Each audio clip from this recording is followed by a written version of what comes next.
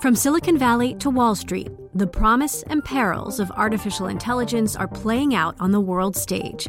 But what will the next phase of AI adoption look like?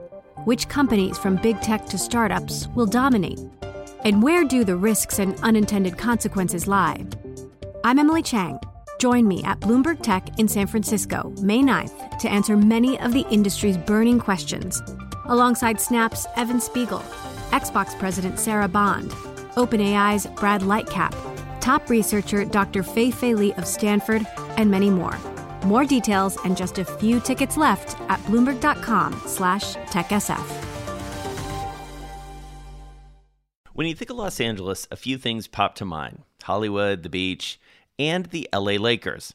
Lakers franchise is one of the most storied in all of sports, with the stars of the team, Magic, Kareem, Shaq, Kobe, and these days LeBron, using the glitz, glamour, and a lot of championship rings to transcend sports.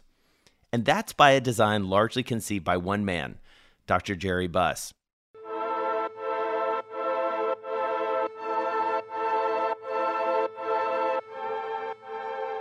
Max Borenstein is the co-creator, showrunner, writer, executive producer of Winning Time. It's an HBO series about how the Buss-led Lakers rose from the verge of bankruptcy to become one of the most valuable franchises in all of sports. As season 2 of the show premieres, I caught up with Max to talk about all things Lakers and how he brought 1980s LA and the massively influential team to life, warts and all. I'm Jason Kelly. This is a special edition of Bloomberg Business of Sports.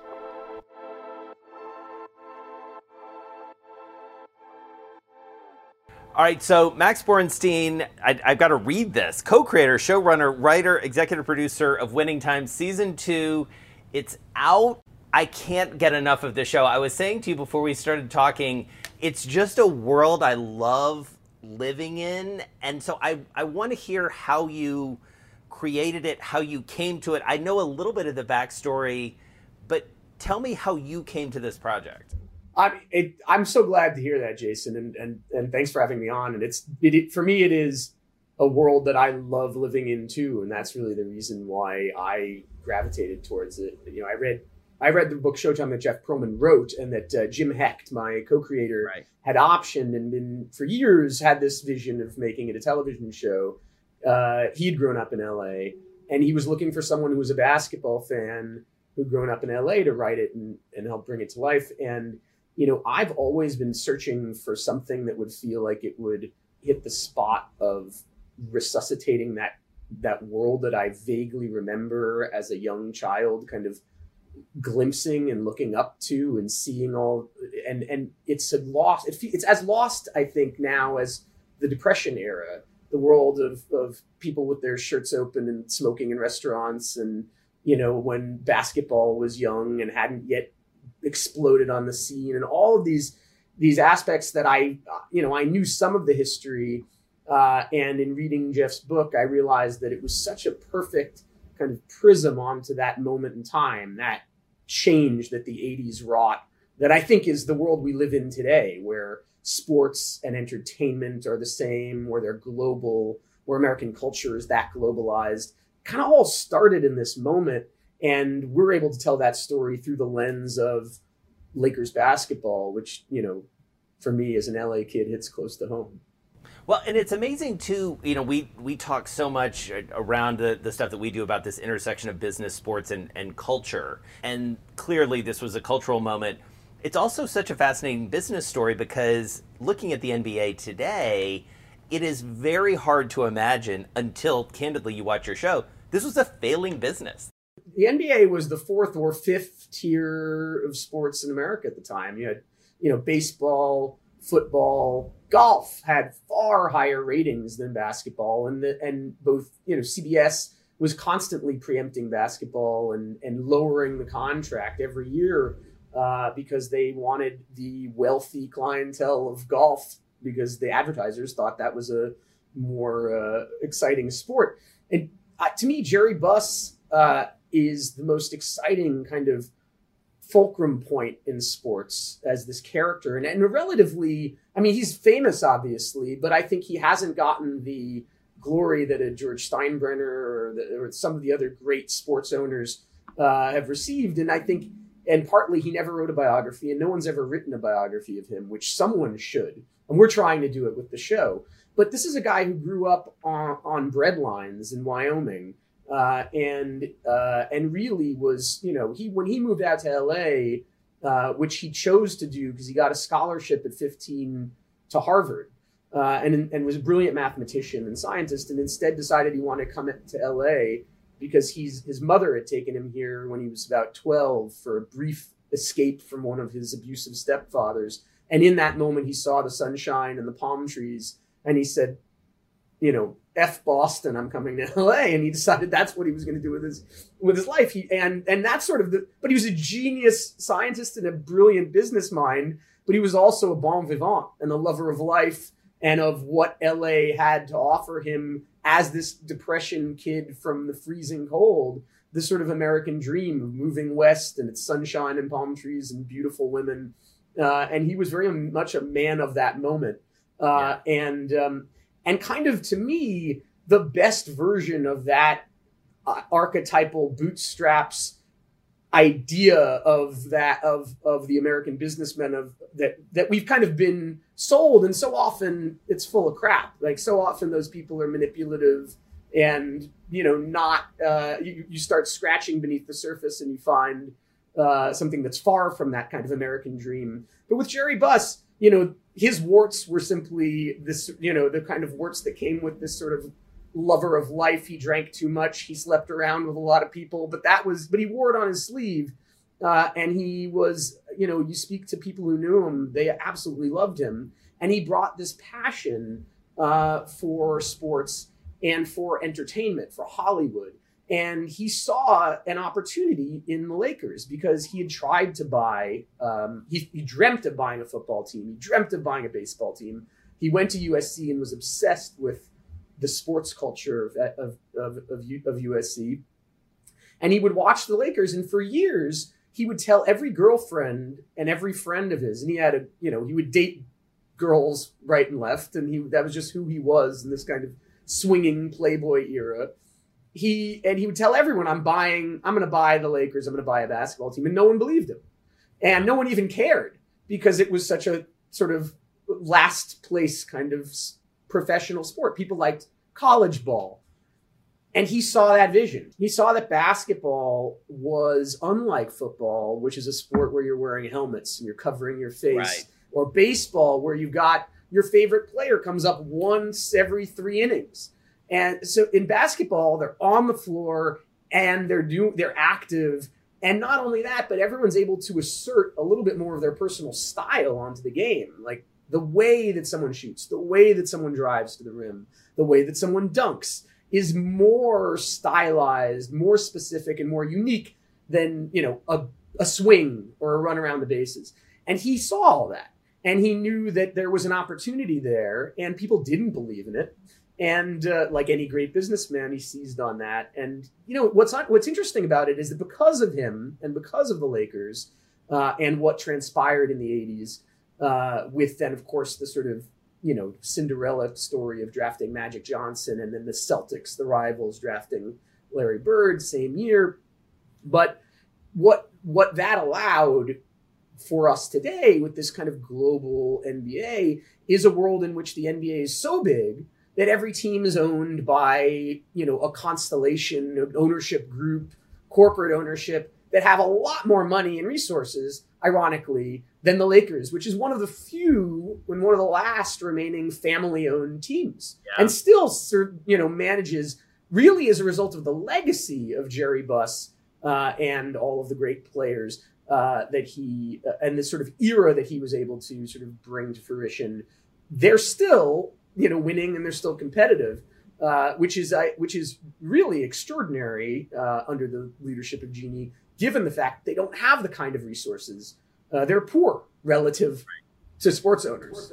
Right. Yeah, I mean, so we got to talk about Magic Johnson because from a business perspective, it is a brilliant business decision to draft him, to understand that he was a generational talent on and off the court.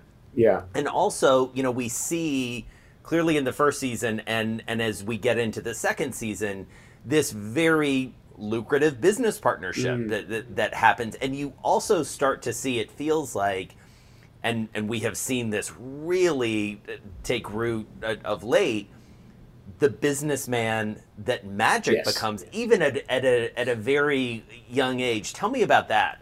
Well, I think it's fascinating because, Magic, it wasn't a foregone conclusion that he would be the number one pick. And we tell that story in the first season. But Jerry Buss very much believed in him.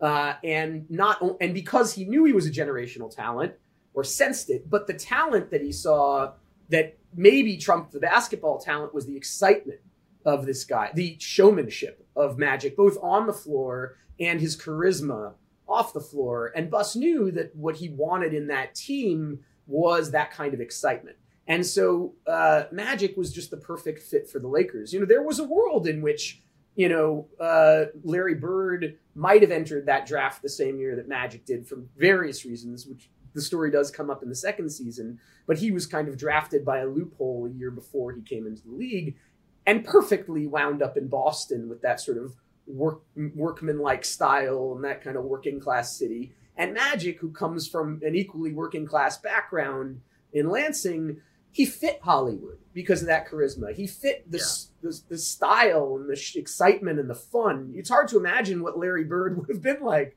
on the Lakers with, that taciturn, gridded out style. It's equally effective, but it's not the same, and it doesn't pop on camera like Magic. And so, I think it was, we tell this story and try to dig into it. But, it's certainly not a foregone conclusion that he was going to become the celebrity that he did, or even the businessman that he did. Right. And a lot of that is due to his relationship with Dr. Buss, but a big part of it was his own, he absorbed like a sponge the business savvy of the people around him.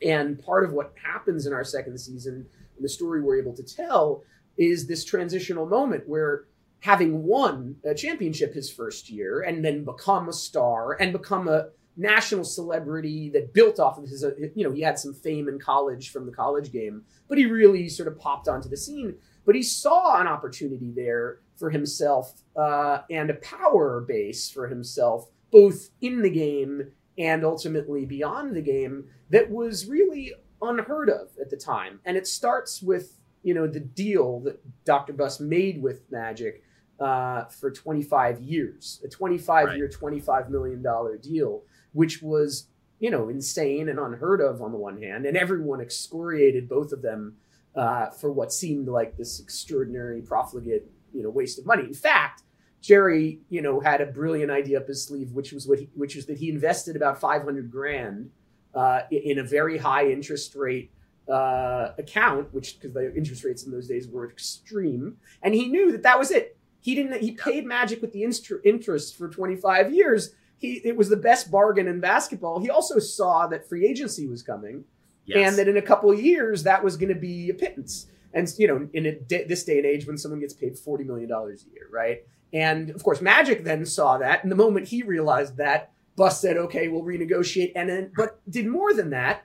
He kind of opened the books to him, and he taught him a bit about the business. And Magic credits him with sort of bringing him in and teaching him how to be not only a basketball player, because that was nothing that Buss could teach him about that, but how to be a businessman. Right. And go ahead. Well, I was just going to say, one of the fun stories, just to give a sort of that we tell in this season, is the way that kind of backfires. Because there's a moment where Magic starts to clash with his coach. And for the first time really ever in professional sports, he realized, because of the contract that Buss had given him, his power. And he realized that he was bigger than the coach, and he was bigger than the organization, and not in a petulant way, although he got kind of, very much sort of lambasted by fans and press at the time. But he realized, no, you know what? I have control and agency over my team right now. I'm a businessman. I'm the business. I'm a celebrity athlete. And that's something that hadn't happened before. And without him, you don't have Jordan. Without him, you don't have LeBron. Right. Collaborate for a greener future at the Bloomberg Green Festival, a groundbreaking celebration of the thinkers, doers, and innovators leading the way. From design and culture to technology, science, and entertainment. Hear from inspirational speakers and immerse yourself in climate solutions. July 10th through 13th in Seattle. Title sponsor, Amazon. Official airline, Alaska Airlines. Get 20% off using promo code radio20 at bloomberglive.com/Green Festival. No, and I'm so glad you brought that up, because I do think that as we start to assess, even in the past 5 years, this notion of the empowered athlete, the athlete empire, all of these things that are building up, Magic is very much on the front end of that, and manifests itself most recently. He's in, he owns, I think it's like 5.5% of the Washington Commanders. He's part of the largest team sale in the history of U.S. sports as a significant owner. You bring up some really interesting things in that description too, one of which is this management challenge, ultimately, that management and ownership challenge that Dr. Buss has with his coaches. And I'm so excited in season 2 to see some of that unpacked, because we meet Pat Riley obviously in season 1, and in season 2, presumably he really comes into his own. But it's a fascinating sort of business strategy and almost case study. It feels Buss was a visionary, and he was a fly by the seat of his pants kind of owner. And the story of the ownership, of the story of the coaching struggles and in this early era of the Lakers is really kind of, unprecedented and hilarious to watch, and hilarious to read about, in fact. And we really, in the first season that Buss owned it, and our first season as a show, Jerry West was the coach of the Lakers. Yeah. And he had been the great Jerry West, the logo of the league, and he hated coaching, and self-confessed was miserable, because it's hard for one of the great athletes to watch his own sport be played. He's only 5-6 years out of the game himself, by guys who couldn't hold a candle to him. And you can't play chess that way. You have to sit on the sidelines. You can't move around your players. You can't get out and do it. And he hated that. So he quit and kind of left the team in the lurch, although he stayed on in management and eventually found his second act as one of the great general managers of all time. But they brought in Jack McKinney, who was this brilliant coach and a brilliant tactician who invented what it ultimately really was the run and gun Showtime offense, only to 12 games into the season fall off his bike, crack his skull open, and wind up in a coma.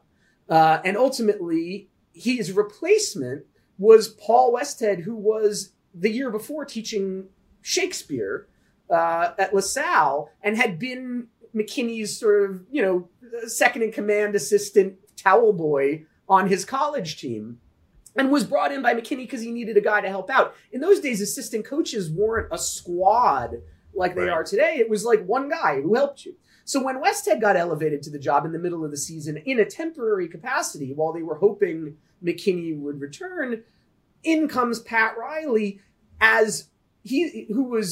only retired a few years before, was a washed up player. He had been the sort of punching bag, in the practice dummy, as it were, for Jerry West on his championship team. They were pals. He was never a great player in the NBA. He'd been a great player in college, but he was sort of a great bench effort guy in the NBA. And for Jerry West, he was the guy who gave him a hard time in practice. And so they had a relationship, and he had a relationship with Chick Hearn. So he became Chick Hearn's color commentator. So then, and he looked like a washed up kind of hippie burnout, which was a whole thing when we were getting Adrian Brody to sign on to play Pat Riley.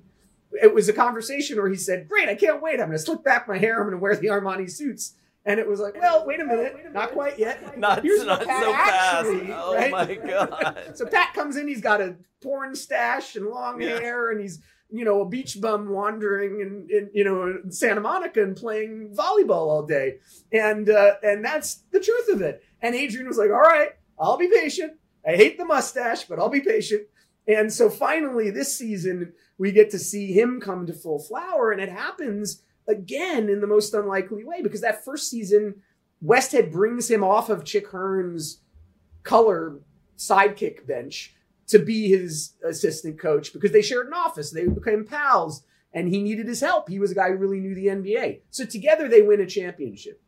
And it feels like a magical year. But doing it again is a million times harder than doing it the first time. That really is what the second season is about. You know, they won their first year. But to become a dynasty, to become anything more than just a flash in the pan, you've got a target on your back. And now you've got to work 10 times harder. And you've got to work against yourself and against every ego that gets stoked by that first victory. And that goes for the players whose egos become an issue in their second season and their second kind of campaign for a championship, and for the coaches, because Westhead knows at that point that he was never the first choice, right? And so who is he as a coach himself without Jack McKinney's offense? And he starts to institute his own system.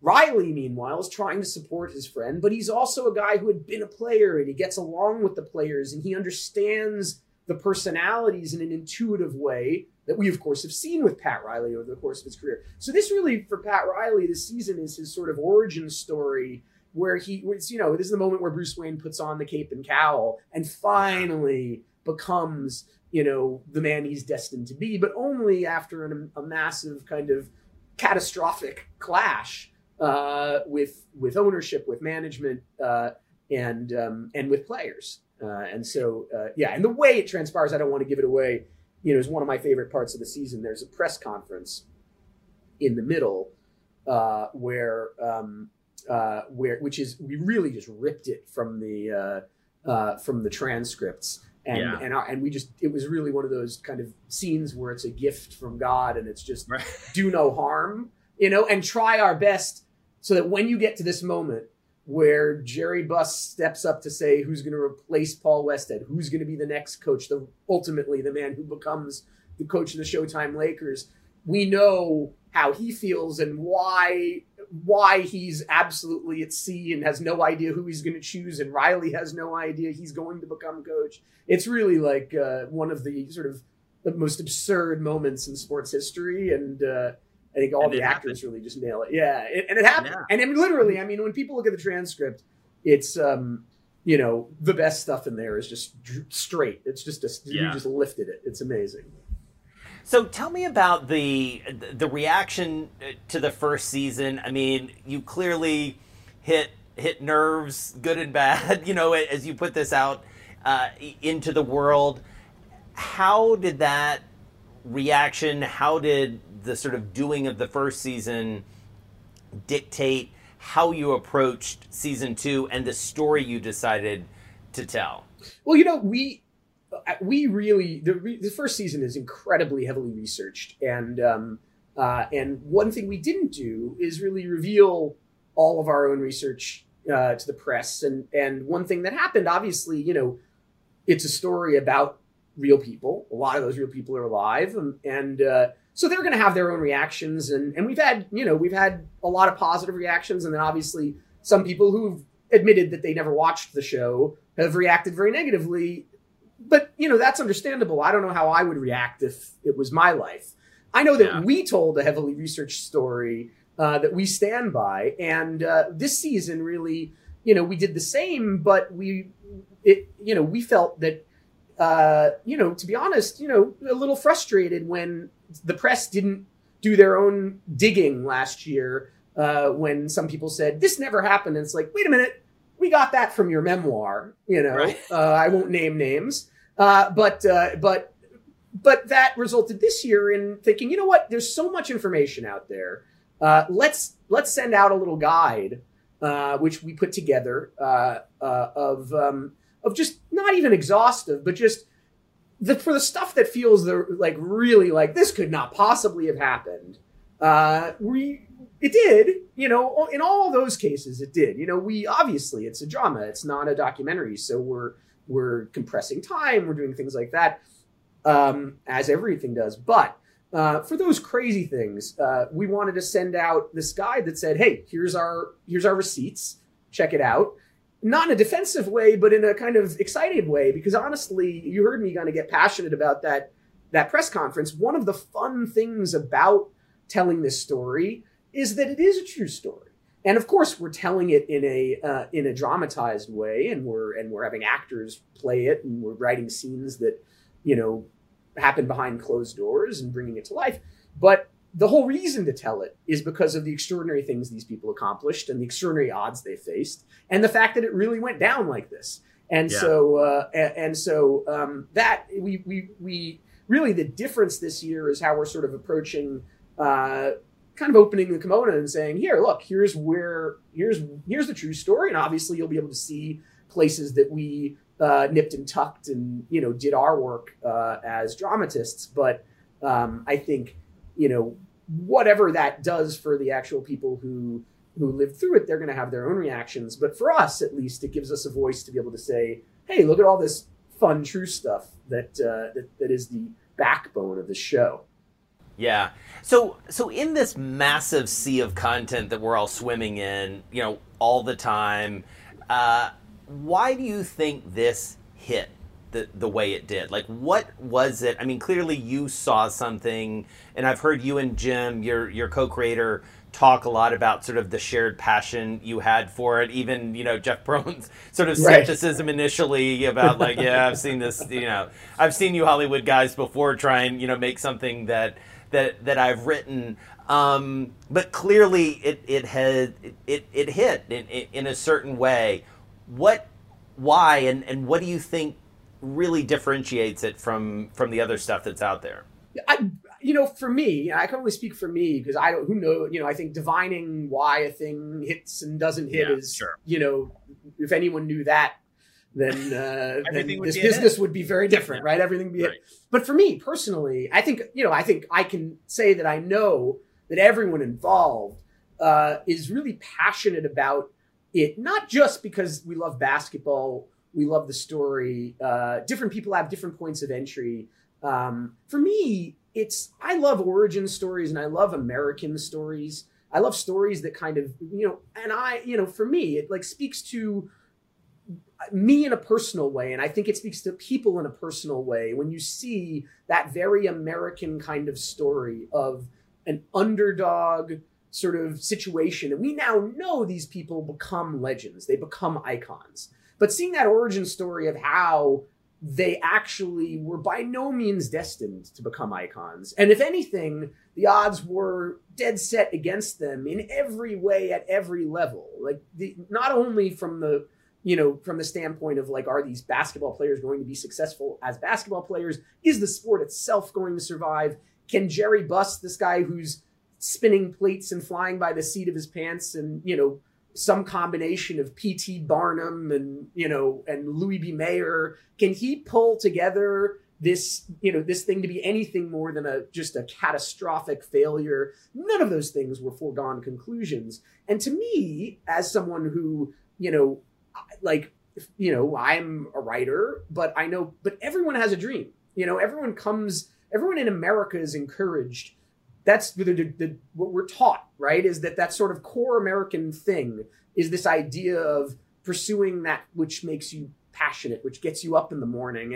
And not everyone does it at work. Some people do it at home. And by the way, I think right now there's a lot of cynicism about it because a lot of the systems that supported that and that felt like there was opportunity for the last century in America have not been delivering. And there's a generation of people who feel like that's not the case anymore. To me, this show speaks to that moment of hope and that belief that, like, even for a guy who comes out of the Depression as Buss did, where he saw, an economy that was far worse than the economy today, and a world, and lived through, a world that faced struggles every bit as challenging as the ones we had. There was something about his almost absurd, cockeyed optimism that was able to see through that vision and do it in a way that is one of the inspiring, great, beautiful stories of business success and ambition in America, as opposed to so many which have a glimmer of that, and then you look at the giant trash heap in the middle of the ocean and climate change and things that make you feel like, well, there's so much awful fallout of that kind of cockeyed optimism. But in this case, I think you have a story where the NBA is going strong. Obviously there's pluses and minuses to everything, but I think it really is a beautiful sort of redemptive and inspirational kind of story. And the way that we seek to tell it is in a human way, where we're not just kind of showing the Wikipedia page of what happened, but we're trying to get into the minds and the emotional life of these people. And that's something we haven't really seen much of, oddly. Like, we see athletes and we think we know them and we know what their brand is, but there hasn't really been a show, which was, Jim and I initially kind of like, the thing that got me excited was I would suddenly realize no one had actually done this. There had never been a television show about an actual team. And It's a dynasty story. It's a workplace drama. It's a family drama, and I think we're able to bring all of those flavors into it. And it's one that deals with a lot of the great sort of themes of our of America, and with Jim, with Rodney Barnes, we're able to really dig into a lot of that stuff in a way that hopefully preserves the fun and games, which I think is the thing that maybe gets people in the door, and then has stuff that makes you cry. And one of my favorite, responses that I get over and over is, it'll be from some guy who's like, my wife doesn't even like sports, or my kids hate basketball and they love the show. And it gives them a window into it. And in the same way that any kind of great, television drama can hopefully bring you into a world, that's our aspiration. Max Borenstein is the co-creator, showrunner, writer, executive producer of Winning Time Season 2. It's out now. Thank you so much. Really good to spend some time with you. Really good, Jason. Thank you for having me. I appreciate it. Thanks so much for listening to this special edition of Bloomberg Business of Sports. Check out Season 2 of Winning Time on HBO. It's now streaming. And for more of our work exploring the intersection of business, sports, and culture, check out Bloomberg.com/originals. You'll find shows like our Next in Sports docuseries, profiles of athletes and team owners, and much, much more. I'm Jason Kelly. Talk to you soon.